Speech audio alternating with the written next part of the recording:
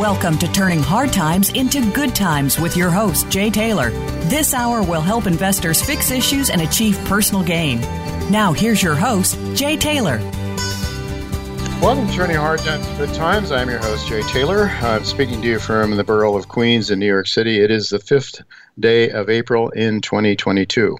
I do like to remind you that Chen Lin publishes a newsletter called What is Chen Buying, What is Chen Selling? And you can subscribe to Chen's letter by going to chenpicks.com. Chen has done an excellent job of picking stocks, and especially in the biotech sector, some very interesting things that he's talking about, and some of those things I'm following as well in my own newsletter, which you can subscribe to by going to miningstocks.com, or you can call it during the normal work hours here in New York City at 718-457-1426 to sign up for the letter. We also like to call to your attention Michael Oliver's excellent work, Michael Oliver's Momentum Structural Analysis. You can subscribe to that by going to olivermsa.com.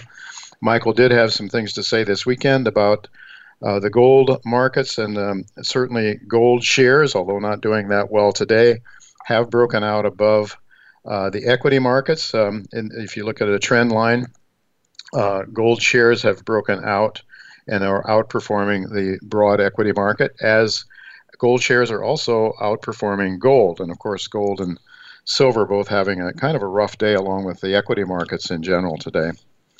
I do want to thank all of you for listening to this show, making it one of the more popular shows in the Voice America Business Channel. Also like to encourage you to send along whatever comments you have about this show to questionsfortaylor@gmail.com. Questions, the number 4taylor@gmail.com. We do want to thank our sponsors for making this show economically viable. This week's sponsors: Irving Resources, Novo Resources, Elora Resources, Hannon Metals, Firefox Gold, Timberline Resources, Lion One Metals, and SK Mining. Before I talk about today's show, let me just comment on what I think may have been one of the most important developments that has come out of the Russian-Ukraine war, and that is the announcement by Russia last week that countries opposing it in that war will be forced to pay for the gas they import from Russia in Russian rubles. That announcement, along with many other factors, was sufficient to cause Alasdair Macleod to title his weekly commentary that came out last Thursday. He titled it Edging Towards a Gold Standard. Here is how Alasdair summarized his March 31st commentary, and I quote, "Commentators are trying to make sense of the Russian moves. However, there is a backstory which differs from much of the speculation, which is this article's address. The Russians have not put the ruble on some sort of gold standard. Instead, they have repeated what Nixon and Kissinger did, which created the petrodollar in 1973 by getting the Saudis to agree to accept only dollars for oil. This time, nations deemed by Russia to be unfriendly will be forced to buy rubles, roughly $2 trillion by the European Union alone based on last year's natural gas and oil imports from Russia, driving up the exchange rate of the rubles. The ruble has now doubled against the dollar from its low point of 150 to 75 yesterday, that's over in just over 3 weeks. The Russian central bank will soon be able to normalize the domestic economy by reducing interest rates and removing exchange controls as a result of this, Alasdair suggests. He goes on to say the Russians and Chinese will be acutely aware that Western currencies, particularly the yen and euro, are likely to be undermined by recent developments. The financial war, which has always been in the background, is emerging into plain sight and becoming a battlefield between fiat currencies, and it is full on. The winner by default is almost certainly gold, now the only reliable reserve asset for those not aligned with Russia's unfriendlies. But it is still a long ways from backing any currency." End of quote. As usual, Alasdair is analyzing these events in a seasoned and a very reasoned, non-emotional manner. As he notes, Russia is not demanding payment in gold, though that may very well be the result in some cases. Rather, it is simply doing what President Nixon did to underpin the dollar after Nixon unilaterally defaulted on the dollar by removing gold linkage to the dollar, and as a result, to the global monetary system. To give the dollar value, Nixon used military force to dictate to the rest of the world that they must pay for their energy in dollars, just as Putin is now demanding that unfriendly countries pay for their gas that they buy from Russia in Russian rubles. I'm looking forward to hearing from Alistair. He will be my main guest next week, and this, no doubt, will be the main topic of our conversation, because I think, as I said, I think it's very, very significant in terms of all that's going on that's related to the war and the underlying issues of money and control of global assets. Most certainly is what's at stake here. I've titled today's show "Making Money with Crescat Capital." Kevin Smith, Tavi Costa, and Patrick Highsmith are this week's guests. Crescat Capital became known to me when one of the top exploration geologists in the world and a regular guest on this show, Dr. Quinton Henning, joined the company as its technical advisor. Quinton's job is to assist Crescat in selecting small-cap exploration companies that are in the process of discovering world-class mineral deposits. Even before Quinton joined them, Crescat had won a large number of awards as a top hedge fund firm over the past couple of decades.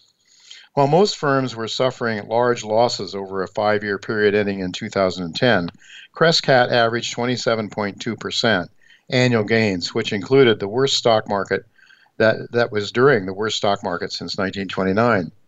The same independent thought process that led to that success has now enabled Crescat to focus heavily on commodities and precious metals, as they recognize the biggest gains at this time can be made by investing in small cap companies that are able to discover world-class gold and silver deposits.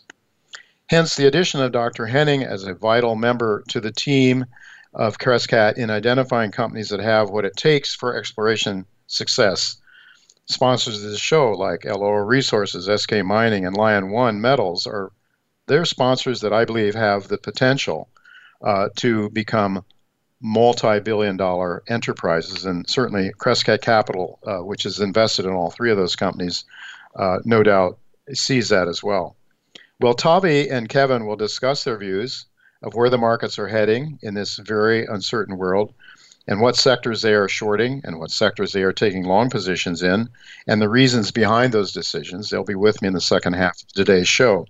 We do have to go to a commercial break now, but don't go away, because Patrick Highsmith will explain the exciting investment thesis behind Firefox Gold, which is also an investment held by Crescat Capital and is also a sponsor to this show, too.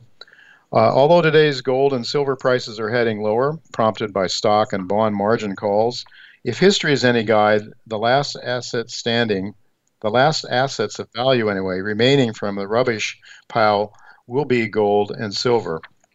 That, along with a civilized population, can enable a rebuilding of a prosperous and peaceful society. Well, we are going to go to break now, but don't go away, because when we come back, Patrick Highsmith of Firefox Gold will be with me. Don't go away.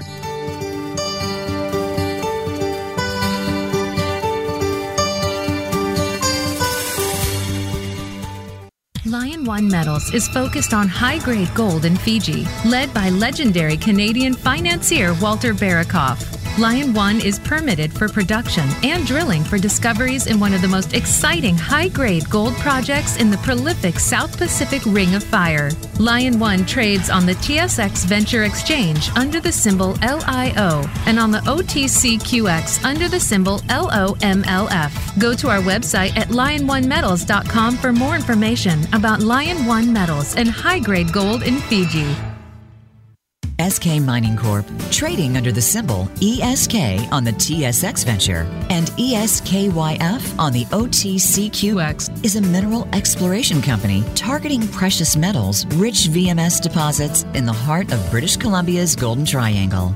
SK Mining controls a prospective land package totaling 130,000 acres, which lies across a geologic trend that once hosted the prolific SK Creek Mine.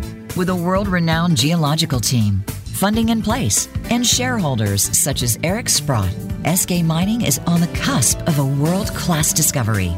Go to skmining.com to subscribe for updates. When it comes to business, you'll find the experts here. Voice America Business Network.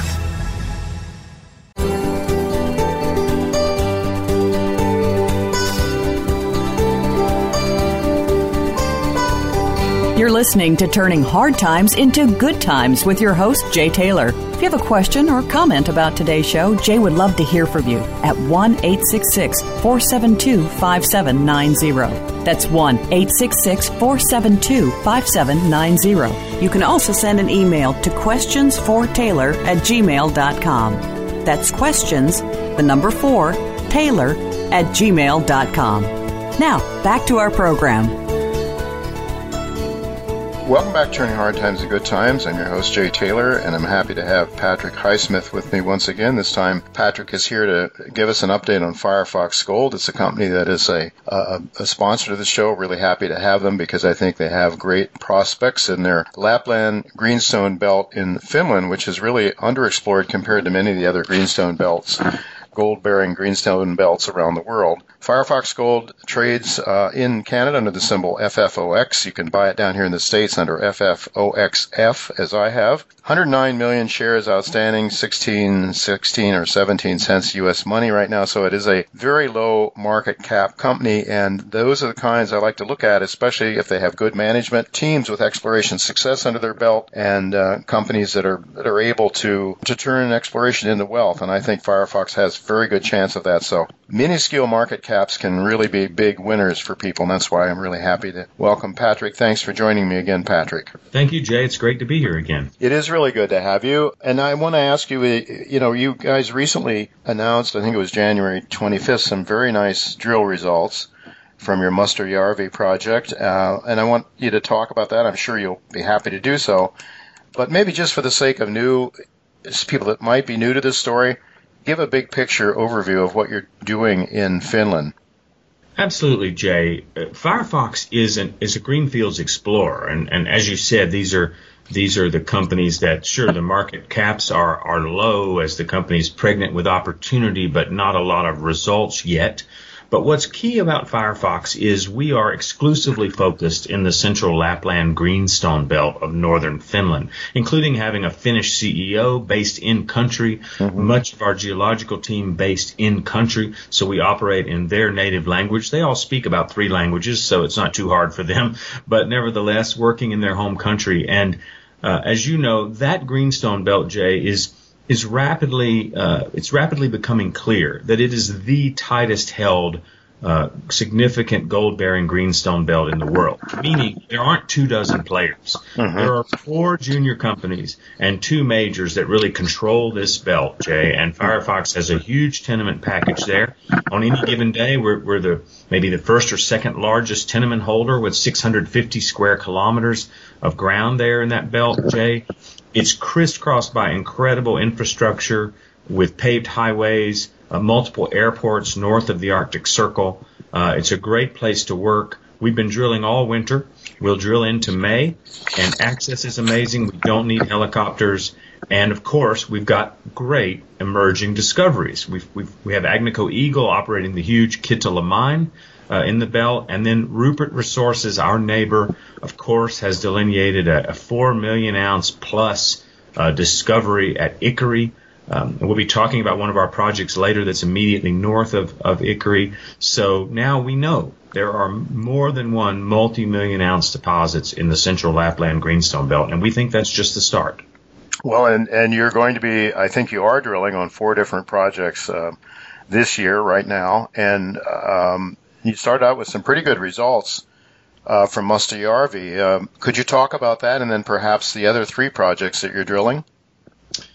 Absolutely. We like to do what we say we're going to do, Jay, to the best of our ability. And we said back in the summer that we would drill all 4 of our drill-ready, fully permitted projects or targets during this program. And we've already done so. And we're just today we put out some additional news that gets us about halfway through our 9 or 10 kilometer drill program that we're in the midst of now.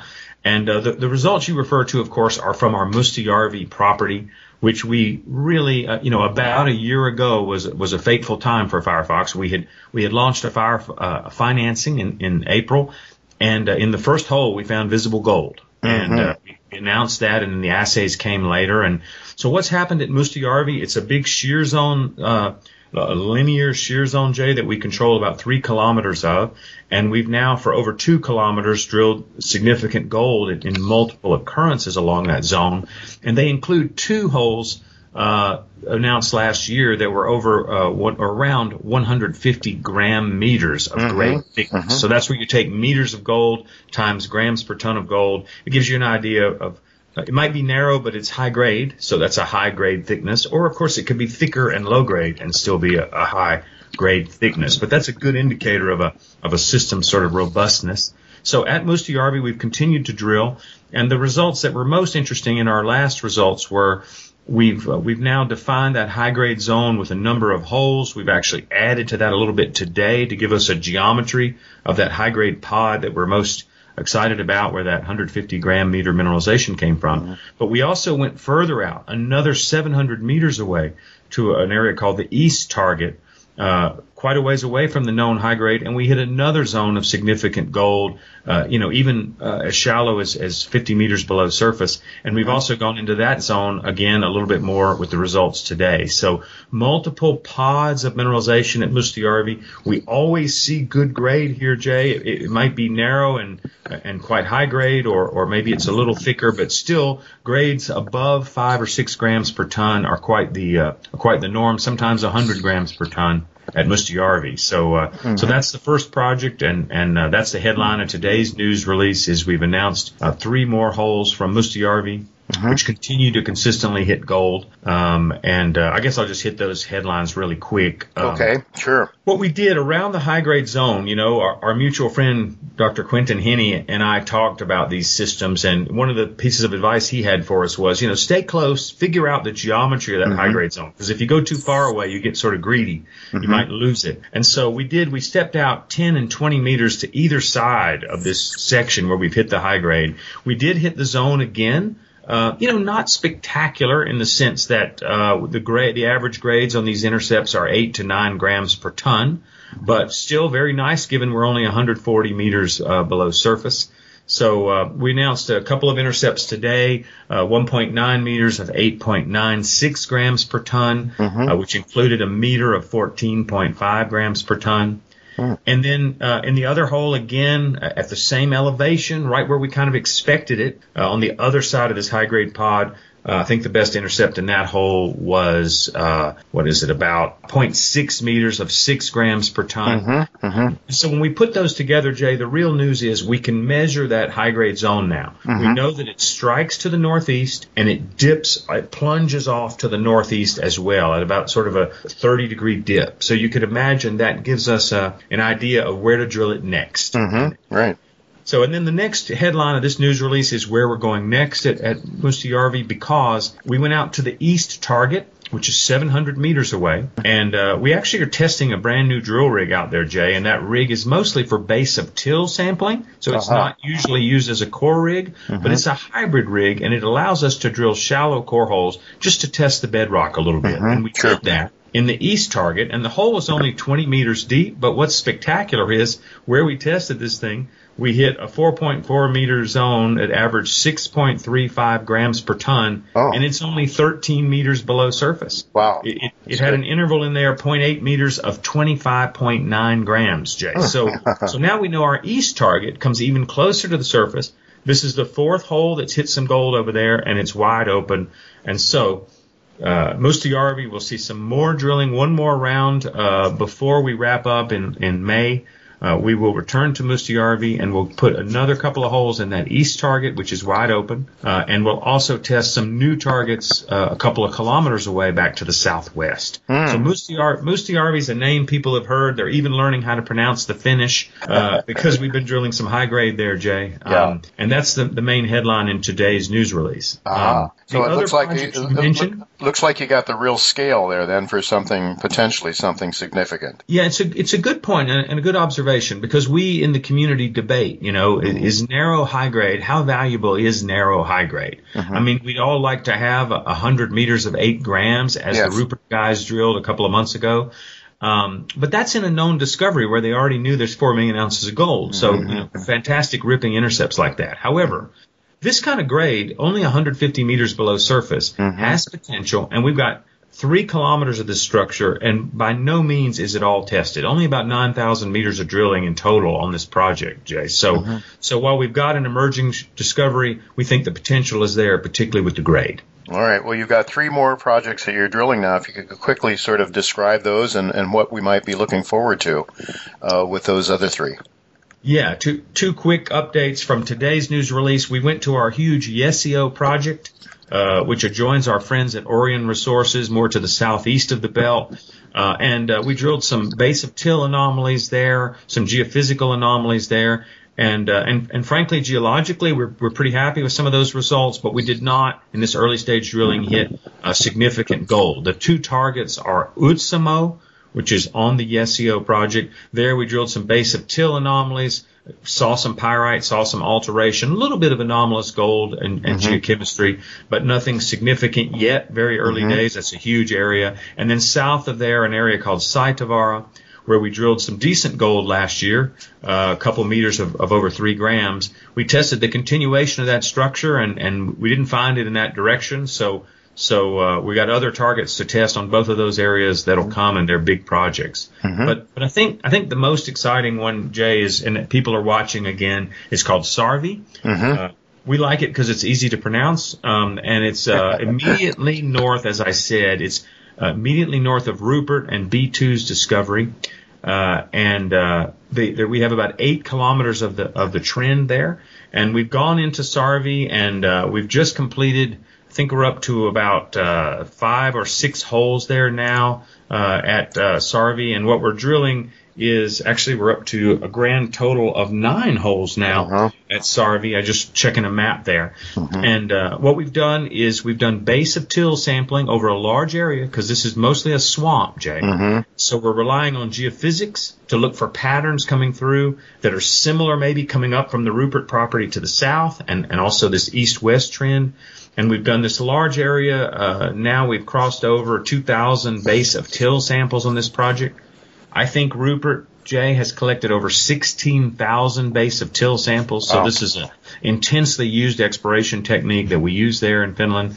And from the base of till, you get basically a sample at the top of that bedrock, analyze it for gold and multi-elements, and we're following up on anomalies in gold and bismuth and tellurium and geophysical anomalies that we see in the data at Sarvi. So those holes that's 9 holes that we've completed. Many of them are fairly shallow. A couple would be in the 250 to 300 meter range of depth. And these are in various stages of preparation and off to the lab. And so that's our news flow, Jay, as we go into spring and into early summer, will be the results from the much awaited drilling at Sarvi. So investors certainly have something to look forward to in the short term, even before you start getting drill results from the current drilling that's going on. I guess a lot to look forward to then, Patrick. Anything else you'd like to sort of sum up with? Well, I think mainly just, stay tuned. The area around Rupert's discovery is really hot and heavy, and Firefox is one of the largest players there. In this huge portfolio, we do have some projects that are a little bit less our focus, and we may be able to get a joint venture done with a larger partner there on one of those. But stay tuned, because we'll be drilling right through May with good news flow into the summer, and then we just roll right into the summer field season to get ready for drills to return in September or October. So finally, we're out of the sort of winter doldrums, and we've got enough samples in the lab that news flow will pick up, and we look forward to the rest of our drill results and a busy summer. Well, absolutely. And a very low cap company has lots of room on the upside, no doubt about it, with successful drill results, which I'm fairly confident we're going to see some, at least going forward. Patrick, thank you so much for being with us again, and we'll look to keep up with this story going forward into the future. Thank you, Jay. We'll be here to update you. I look forward to it. All right, folks, we do have to go to break now, but don't go away. Tavi Costa and Kevin Smith from the very successful Crescat Capital firm will be with us to share their market views going forward. So don't go away. We'll be right back with Tavi and Kevin.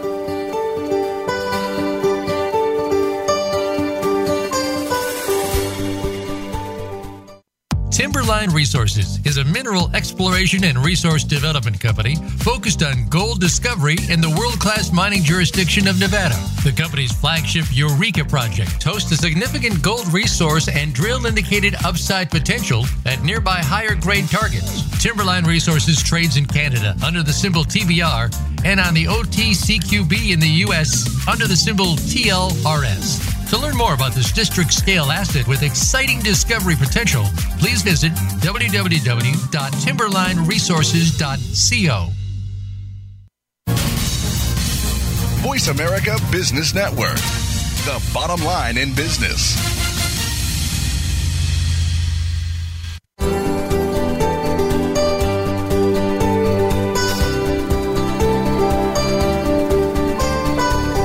You're listening to Turning Hard Times into Good Times with your host, Jay Taylor. If you have a question or comment about today's show, Jay would love to hear from you at 1-866-472-5790. That's 1-866-472-5790. You can also send an email to questionsfortaylor@gmail.com.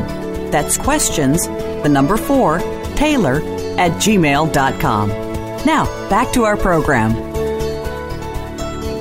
Welcome back to Turning Hard Times into Good Times. I'm your host, Jay Taylor, and I'm pleased to have the brain trust behind Crescat Capital with me today for a second time. I've learned about Crescat Capital as a result of Quentin Henning joining the firm last year, where he assists the company in selecting gold and silver exploration investments. Of course, I have the highest regard for Dr. Henning. He has much more than any other exploration geologist I have met over the past 40 years in this business, the ability to discover major gold and silver deposits that have been passed over by generations of geologists before him. Crescat is very fortunate to have Quentin on his team. That said, having become a weekly viewer of the Crescat Gets Active YouTube series, I have really come to appreciate the financial genius of both of my guests today, Tavi Costa and Kevin Smith. Their expertise really explains why Crescat has had such a remarkable track record over a number of years. And if you want a very good review of where the financial markets are each and every week, and also to keep track of some of the emerging world-class gold and silver discoveries discussed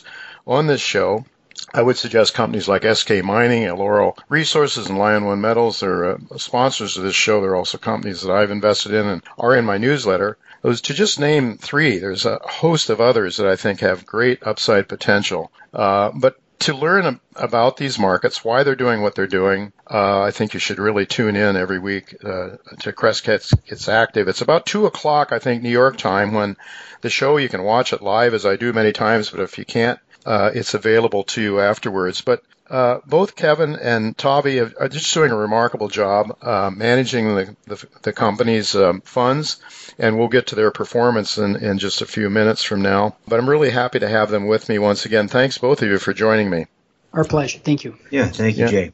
So I'd like to start out by asking both of you, what is your current assessment of today's global economy and financial markets? And I'm guessing you both are pretty much on the same page on this, but maybe we start out with Tavi, and then Kevin, you can pick up where Tavi leaves off. Yeah, no problem. Look, I think we are we don't know yet if this is going to be a major downturn or a deceleration of growth, but certainly there's a list of recession indicators is starting to pile up here. One of them that I think is very important is what's happening with the yield curve. I mean, we're seeing yield curve inversions all over the Treasury curve. About 30% of the yield curve is inverted today. So we calculate a more comprehensive way of seeing the all possible combinations of spreads in the Treasury curve, and we calculate that close to 30% of that is inverted. When we get to 70 to 75%, it's almost immediately follows a recession. So we're getting there, not there just yet. Initial jobless claims, lowest levels in 60 years. So, we're seeing job markets being very tight, meaning it's very strong, which is also a contrarian indicator. But the one thing that is quite concerning, I think, for us has been what's happening with ISM manufacturing starting to roll over and leads operating margins by about 6 months. So we have energy costs rising, wages and salaries, and material costs after this kind of once-in-a-lifetime boost in fundamentals financed by the government. So we're worried that we're going to see squeeze in margins, and that may create problems as the Federal Reserve is tightening. So that's basically our assessment of the U.S. economy for now. Kevin, if you want to add something. Yeah. Sure. I just add that, on top of this, first of all, there's a lot of opportunities on the short side of the equity markets because of this. As part of our overriding great rotation theme, we want to be short overvalued companies that are going to either come under pressure from rising costs of capital and rising inflation pressures, or this general rotation out of the large cap and out of the technology sector and into the more undervalued commodity segments of the market, where there's a lot more intermediate term growth opportunities and much lower valuations. Yeah. Getting to this yield curve issue, Tavi, you've come up with one, the U.S. percentage of yield curve inversions. I guess that's what you were talking about. You said 75% is kind of a key level that indicates that we're heading towards a recession. I guess what this means is that would be 75% of the yield curve is inverted. Is that what that 75% is? Yes. So that is correct. The 70% is the calculation of all possible spreads. There's about 45 spreads in the yield curve, and you calculate how many of those are inverted today. So every time in history, going back to the 70s, that we hit the 75% handle, we certainly had a recession follow, or sometimes even coincided with the recession. But it is important to point out, Jay, that we do not think this is 08 or 2000. I mean, we think this is quite different in a sense of we're not seeing the long end of the curve decline. We're seeing every yield in the Treasury curve rise today. And that is very similar to what we saw back in 1973-74 when we had a sort of an inflationary recession. And we think we're kind of headed towards something along those lines of what we saw back in 73-74. And I believe this was this yield curve chart that you showed in your last Crescat Gets Active number 71 is your own. You've come up with this on your own, I think, Tavi. Is that right? That's right. I thought yield curves are always interesting ways to sort of predict and have a sense of the business cycle in general. And so Kevin and I were discussing, is there a more comprehensive way? Because there's so many different forms of calculating spreads. You can look at the 3-month versus 10-year, which is showing a completely different signal than the 2-year versus a 10-year. Yeah. And so you can extrapolate those views according to just those spreads. And I think they all send different messages at some point. And so we decided to create something that, as I said, much more comprehensive that really encompasses all yield curve, all yield spreads. And you can do that across the globe, by the way. You can do that in Canada, Germany, and all those are starting to rise in that sense. I think, personally, every time usually we reach the 30% or so, usually it tends to reach the 60 to 70% very quickly. And we have a lot of spreads that are very close to inverting. So we could see that in 2 weeks. Yeah. At the very short end of the yield curve, I guess there's still a lot lower, but it could happen very quickly. Then if we get to that 75%, is there a lag time that you would expect before you start? Yeah, that's the beauty of it. There's not really a lag. I mean, it's very close to the downturn in the economy, and usually linked to the decline in equity markets. In fact, we empirically look at this calculation to see what assets perform very well. And guess what? Gold is one of the things that performs very well. And we had, I think the only time that gold did not perform well was in 1989 during the S&L crisis, when gold actually declined during that time. But we did see a recession regardless. So, I think that statistically, given the fact of where we are in terms of the pillars of inflation and the problems in terms of the monetary issues we have globally, I would be very surprised if gold doesn't perform as well as it did back in 73, 74, or even 2000 after those inversions reached about 70, 75%. Yeah. Well, you would think that if we start to, if we head into a real deep recession of some kind, that might not be bullish for gold. A lot of people sort of are of that mind anyway. I'm not necessarily. But I guess then what it would be is the massive stimulus that would come after that, the devaluation of the dollar, essentially the massive money printing that would drive the gold price up. Well, in that respect, I would comment that, like Tavi was suggesting, that we think this period is going to be a lot like the stagflationary 1970s, especially that 73, 74 bear market, where you actually had a period where the Fed was raising interest rates, where 10-year yields were going up, and inflation at the same time was going up, even with all of the Fed tightening, even with interest rates going up. And so, yes, we do think eventually, especially now with the record global debt to GDP, and in the U.S. as well, that the Fed is going to have to cry uncle and give up on its tightening plans. But for now, they need to maintain their credibility. They need to raise interest rates, and even in that rising interest rate environment, we think inflation is going to prove to be a much bigger, a continuing problem. It's not raising interest rates is not going to be enough to stop inflation, especially given that most of the inflation today is caused by structural supply shortages in the resource sector, that these are long-term imbalances that are not going to be rectified by the Fed raising interest rates. Raising interest rates can squelch demand, but it cannot increase supplies of commodities.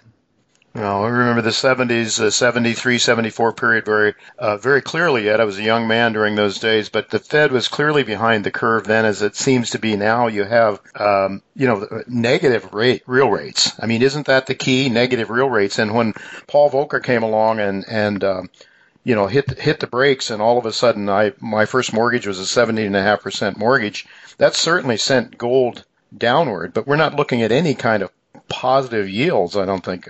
Are we? I mean, is that even a possibility anytime? And what happens if we start? I don't think so. Back in 1980, when Paul Volcker got short-term rates up close to 20%, I mean, that's what it took to really finally squelch inflation. And even then, people didn't believe it was going to work. But that's when the price of gold topped out after an entire decade almost of raising interest rates, and we're a long ways from that today. Mm-hmm. Yeah. Well, what about silver? And silver is a monetary metal, obviously. I look at it not as thoroughly as gold, as thoroughly a monetary metal as gold, but nonetheless, it is a monetary metal. And then what about the other commodities in an environment like this? Might we see oil prices really get slammed hard, or do you think they'll continue on, very strong? All the commodity, again, Kevin, I think you mentioned supply shortages, supply chain issues that are really exacerbated by this war in Ukraine, big time. But what about some of the other commodities in this environment if we head into this massive, or say a recession that could be, in my view, could be quite deep? I think it's across the board, across a number of different resource commodity segments of the economy that are going to be affected due to years of underinvestment in CapEx in the base metals and precious metals industries. It's been almost a decade of underinvestment, especially by the majors in exploration and building new mines. And on the energy side, in oil and gas, there's this whole new the carbon reduction, goals, and the new energy economy that we're trying to transition to. But it's really hard to transition to a new green economy when people need food, people need energy. They've got to heat their homes, and the renewable energies are just not up to scale yet in being able to satisfy that demand. The energy return on energy invested is still very, very poor among many of the renewable technologies that we see. You need oil and gas to produce solar panels and infrastructure just for the renewable, whether it's wind turbines or solar panels. I mean, in order to make this transition, we still need oil and gas, and it's been under invested in. Tavi, do you have any comments on the commodities at large? Well, look, I just think that there's a simplistic way of watching these industries, which is just looking at the CapEx cycle. And this might be the first time in history we're seeing oil prices, call it, it's just so volatile, but call it around $100 a barrel, WTI prices. And companies are just not being able to increase their capital spending at all. And in fact, if you calculate just the guidance for CapEx for 2022, and you adjust that for where GDP is relative to other times in history, we might be at the lowest levels in 30 years. And so, if we had what we saw back in the 2008 times when oil prices declined along with the global financial crisis, where companies were actually spending record levels of capex in aggregate. This is not the case today. It's quite the opposite. So I think it will take some time for that to really infiltrate the system. So I think oil is headed much higher. Oil, nat gas, any other commodity, natural resources in general look extremely cheap. That rotation should just continue, in our opinion. Yeah, and especially Germany getting rid of its nuclear power. And you would think that uranium might have some potential. Do either of you have an opinion on uranium? I think I'll just point it out quickly that I think for us, our niche has really been looking for commodities that really offer that supply imbalance first and foremost. Mm-hmm. And talking to Quentin and doing our own research, certainly seems like we have enough uranium in the world. It's just more of a political shift that may actually benefit the industry. We think the industry will benefit from what's happening. We've been time to time investors in some uranium companies, but it's not our sole focus. I mean, certainly our focus has been more in the metals with Quentin, and I think it's most of our expertise there. But sure. Energy is very interesting. Agricultural commodities, we've been buying agricultural commodities for some time now.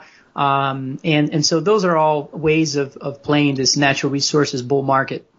Yeah, indeed. Well, I have to ask you, both of you, about the recent developments last week with the Russians requiring or saying that unfriendly countries are going to have to pay for their natural gas in rubles. And there's, some considerable commentary about it on the internet, and I just wondered if either of you had any thoughts about that development, because it seems to me that what Vladimir Putin is doing is pretty much what the United States did when we went off the gold standard, 1971. Shortly thereafter, when Kissinger was sent over to Saudi Arabia to make it mandatory for the world to pay for oil in dollars. Any thoughts on that development from either of you? Yeah, Kevin, you want to say something? Well, sure. So I know you had some thoughts about the ruble, Tavi, too, but I'll let you say that. But first, let me just say that, one thing we're excited about is the at least with is really the U.S. the opportunity here in the U.S. for the natural gas industry and the LNG export industry to be able to help fill that gap in helping Europe meet its demand for natural gas, because they did become so reliant on Russia and they and they have a problem now, but that's an opportunity. The U.S. is now going to be the largest LNG export country on the planet, and there's a number of terminals under development. I think the Biden administration is becoming more open. You just saw a deal announced between the EU and the U.S. on that front with respect to LNG. And I think it's going to open up more exploration, more opportunities for the E&P companies and the oil and gas exploration companies, as well as the midstream, the pipelines, and the LNG export terminals. So we're invested in a number of those countries. But I think, Tavi, you said you had some ideas earlier. You were talking about with the ruble and gold, et cetera. Yeah, no, I just think that all ties back to our views on the treasury market. I think what we saw as far as the Ukraine and Russia problems, we've seen sort of a tectonic shift happen in the geopolitical landscape.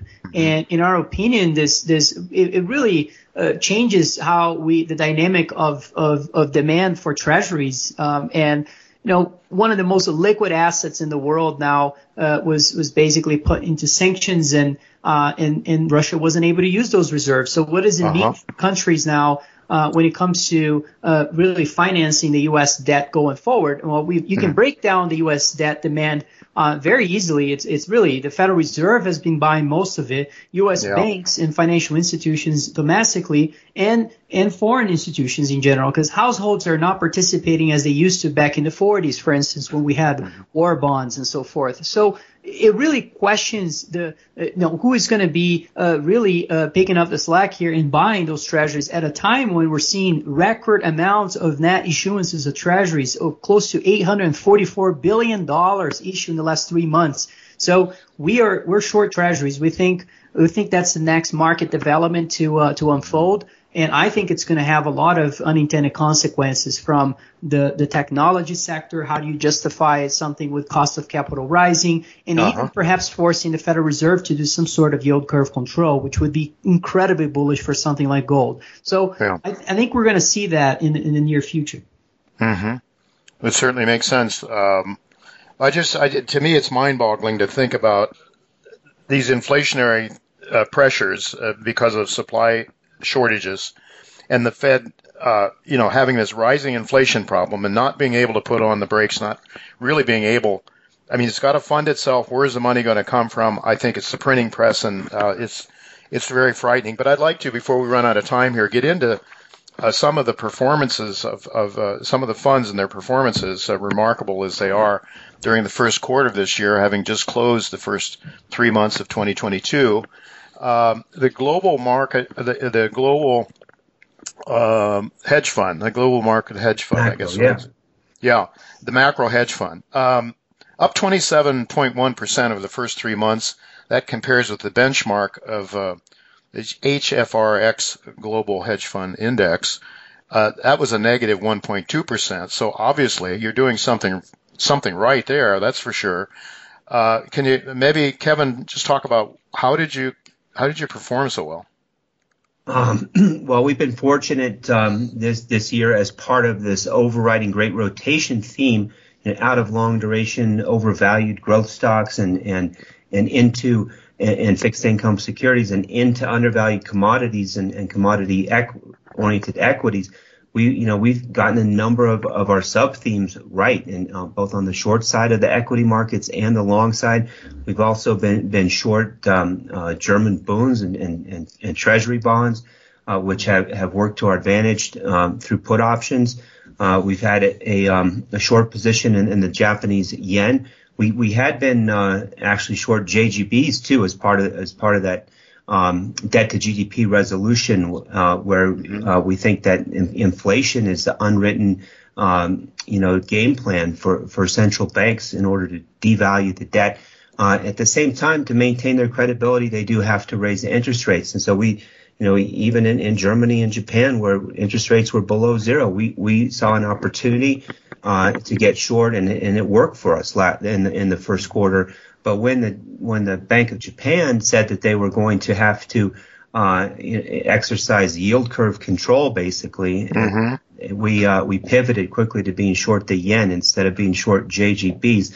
So and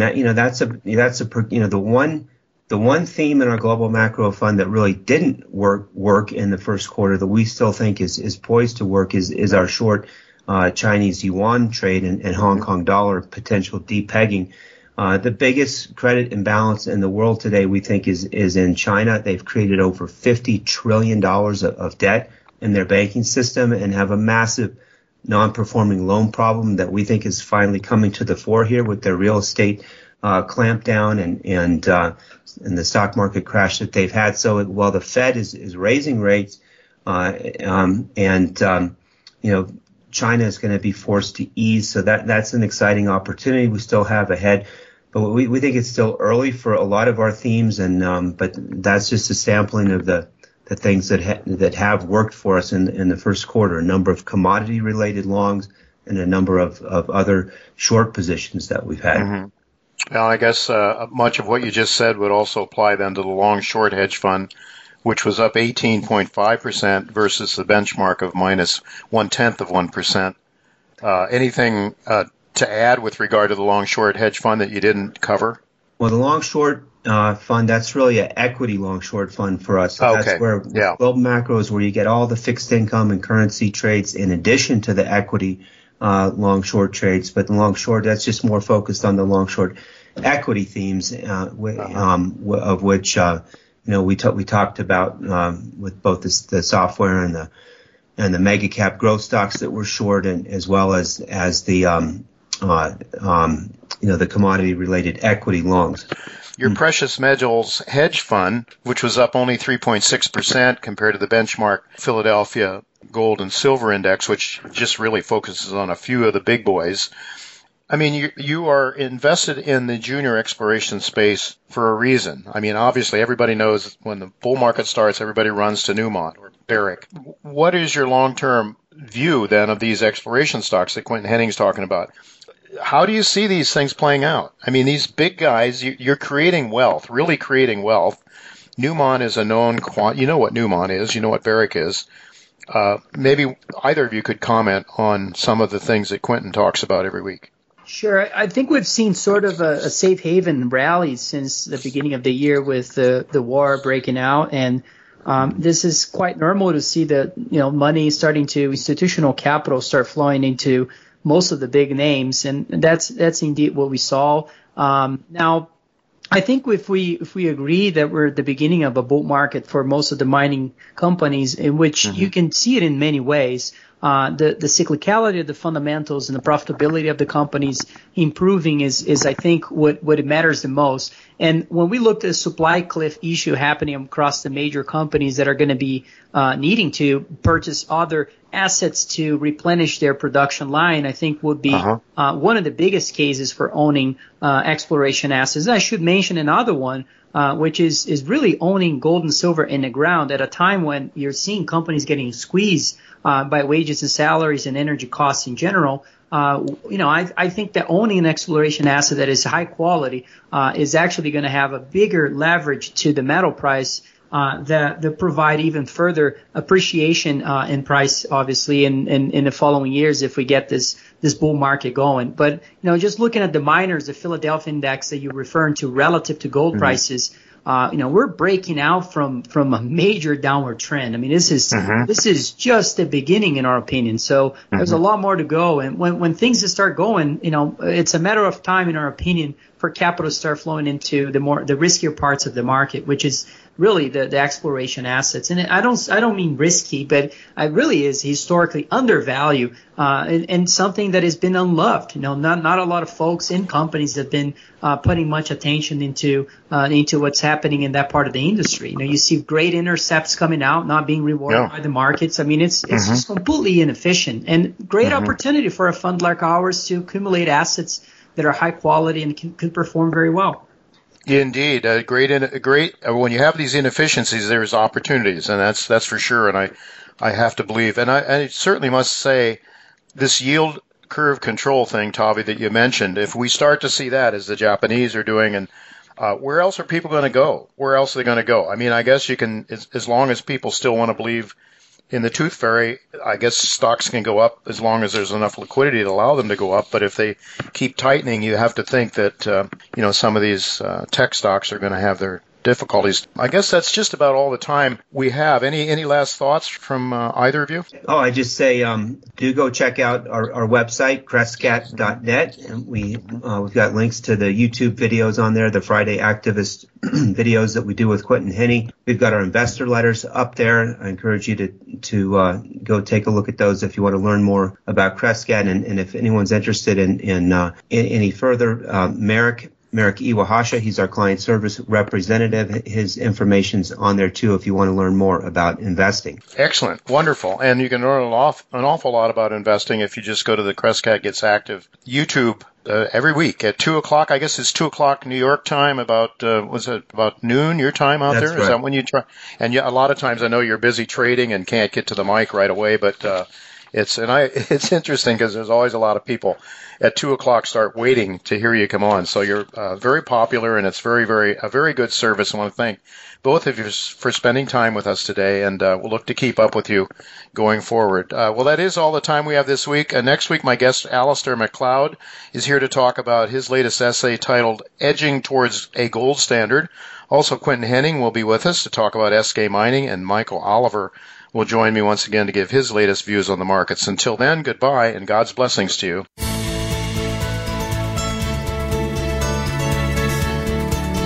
Thank you again for listening to Turning Hard Times into Good Times with Jay Taylor. Please join us again next Tuesday at noon Pacific Time, 3 p.m. Eastern Time on the Voice America Business Channel.